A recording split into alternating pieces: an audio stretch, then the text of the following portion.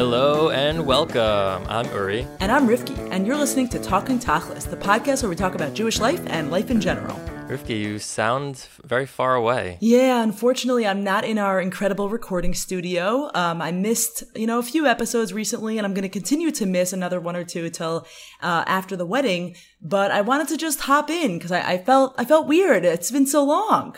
Well, it's definitely not the same without you. Yeah, but it looks like it's going pretty well. It is. I'm holding up the fort, I think. Well, I don't know. Well, what do you think? How do you think I'm doing? I think pretty good, actually. The last week's episode with Mikey, I was a little bit wary, and actually, you guys acknowledged this. I was a little bit wary about having another episode with two men and no female voices, but I actually think you guys did a pretty good job. I really, really liked that you guys focused on a topic that I felt like I was learning something. I was hearing a different perspective because you guys really had an experience that it's not something that I can particularly relate to.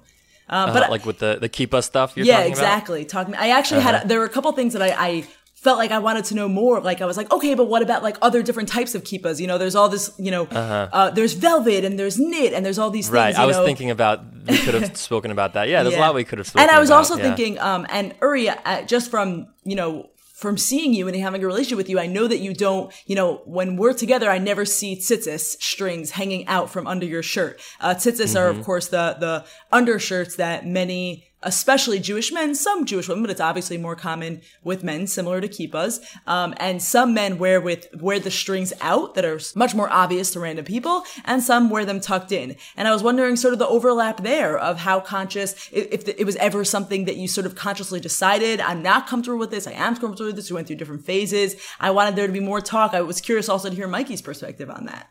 Yeah, that's an interesting point. Definitely the same concept of like a visible sign, an outward sign of usually a man being Jewish. That's not how I was raised, and it was just never something that I did. It was the kind of thing like when people, like would flip out in Israel, as they say. Some of my friends started doing that. It was never my thing. I guess you're a more private person. It's a really personal thing, a lot of these choices. And again, not choices that I have really ever consciously gone through. Well, it's that, and it's also like a lot of these things, even like, because you mentioned that it is very interesting, the different materials that a kippah can be made out of, like put you into different categories or communities. Definitely. And, slight differences that to an outsider might all look the same. To an insider, it's like delineating where you come from, Israeli, American, more yeshivish, more modern. So with the tzitzis, like to me, that was always like you're putting yourself in a certain category, and I never felt like that was me. Right. If that makes sense. You were a knit kippah, right? That's what I wear. I wear a black knit kippah. So that's me right now. For me, when I hear black knit kippah, what I kind of think is, okay, Zionist, but not crazy. Do you think that's what you're going for? Maybe. I also think it's like Zionist, but probably American. Oh, interesting. Okay. Because an Israeli equivalent of me would most likely not be wearing a black knitted. It would probably be a colored knitted. It probably would be, the circumference might be a little smaller. Okay, I hear that. But Uri, so the thing with the kippahs, though, is I actually thought, even though it was a great conversation between the two of you, because it's not an experience that I can particularly relate to, the experience of being a woman is, I think, sort of critical to the kippah voice. And this is where I think, not to say that you guys sort of messed up, it was just a missing voice in the conversation. So there are a couple ways in which I sort of felt that. The first one was, of course, as you kind of almost alluded to as you were saying it, was comparing head coverings for men and women, sort of the comparison between women who wear kippahs versus women who cover their hair after marriage. And actually, you know what? Let me take a side note to just point out that a listener wrote in, her first time writing in, her name's Carly, that, let me just read it out loud because I don't want to misquote her. She wrote, "Hi, love the podcast. Just wanted to say that I don't think you're wrong necessarily, that women who wear kippot might look down on, or at the very least disagree with women who cover their hair, especially since you qualify that you know that it's an assumption. But I just wanted to throw it out there that I wear a kippah specifically to cover my hair as a married woman." And she went into some reasons for that, but I just thought it was really cool because I feel like you don't see that overlap so much. I actually knew someone who was a friend of mine a few years ago who she on Shabbat wanted to feel like sort of a heightened sort of sense of spiritual connection. She felt a little bit weird wearing a kippah. So she would cover her hair with like a tichel, with like a mitpachat, like a scarf on Shabbat.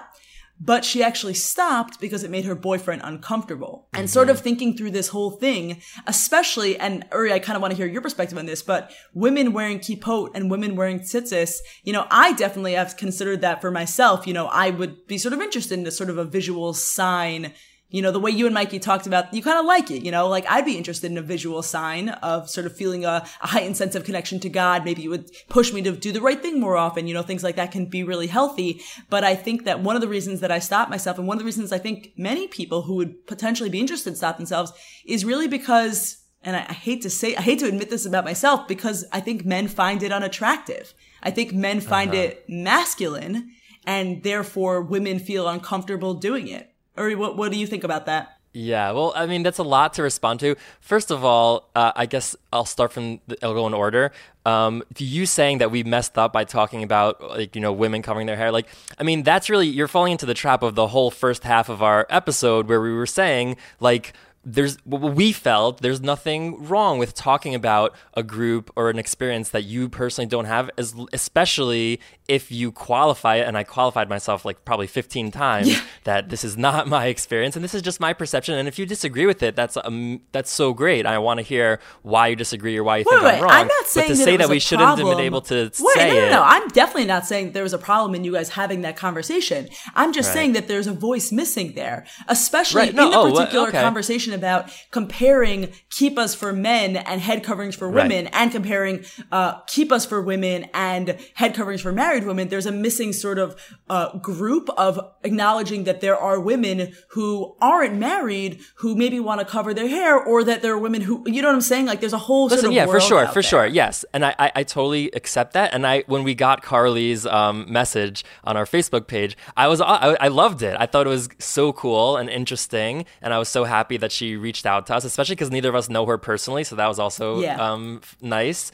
That she, and if anything, I felt validated because first of all, she was like really polite and nice about it, and she acknowledged that yes, you're right, this is not the norm. 100%, this is pretty rare, but this is what I do, and I found that really fascinating and like great for her that she found a practice and that she feels comfortable with and that means something to her. Like I'm all for that, but again, I think it might be the exception that proves the rule. Not that this is a rule, but just like the generalization in terms of what you said afterwards about like the male, men finding it unattractive. I don't disagree with that. But I think a lot of women would find it weird also. I don't think it's just like women would all be cool with it, but it's just because men wouldn't like it. Oh, I think that's absolutely true. But that goes back to the I Feel Pretty episode. Like I would posit that the reason women because they think men.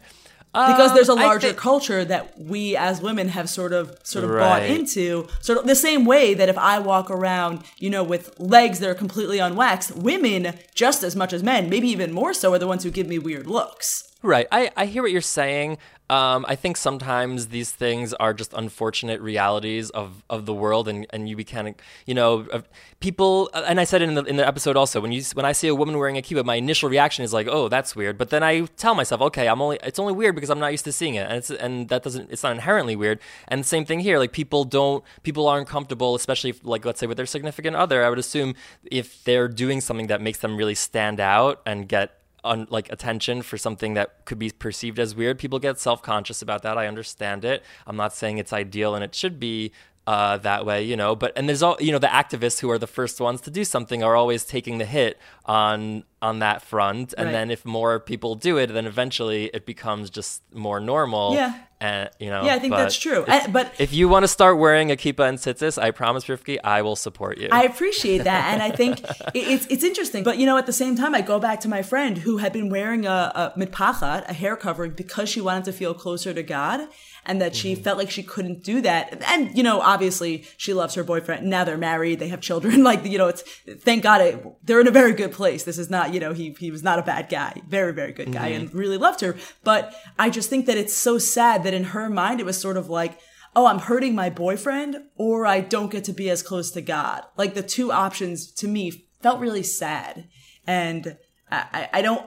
I feel sad that in our world, yes, maybe things will change in 50 years, but right now we're living in a place where that balance is something that I think a lot of women, especially religious women, walk. Right. Well, I appreciate that, and I appreciate your perspective on that.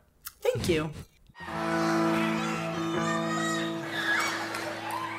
Put on your yarmulke, here comes Hanukkah. So much Hanukkah to celebrate Hanukkah. Thanks so much for checking in. We all, wish you Mazel Tov leading up to your wedding, and we hope that pretty soon we'll be back in the regular flow of things, back in the studio. Yeah, me too. But I'm really excited. We have some good co-hosts coming up, so I'm excited to hear what they bring to the table. And that's our mini show. Thank you all so much for listening. As always, we love to hear from you. Email us at talkingtachlaspodcast@gmail.com or contact us through our Facebook page, Talking Tachlis Podcast. See you next time. Bye. Bye.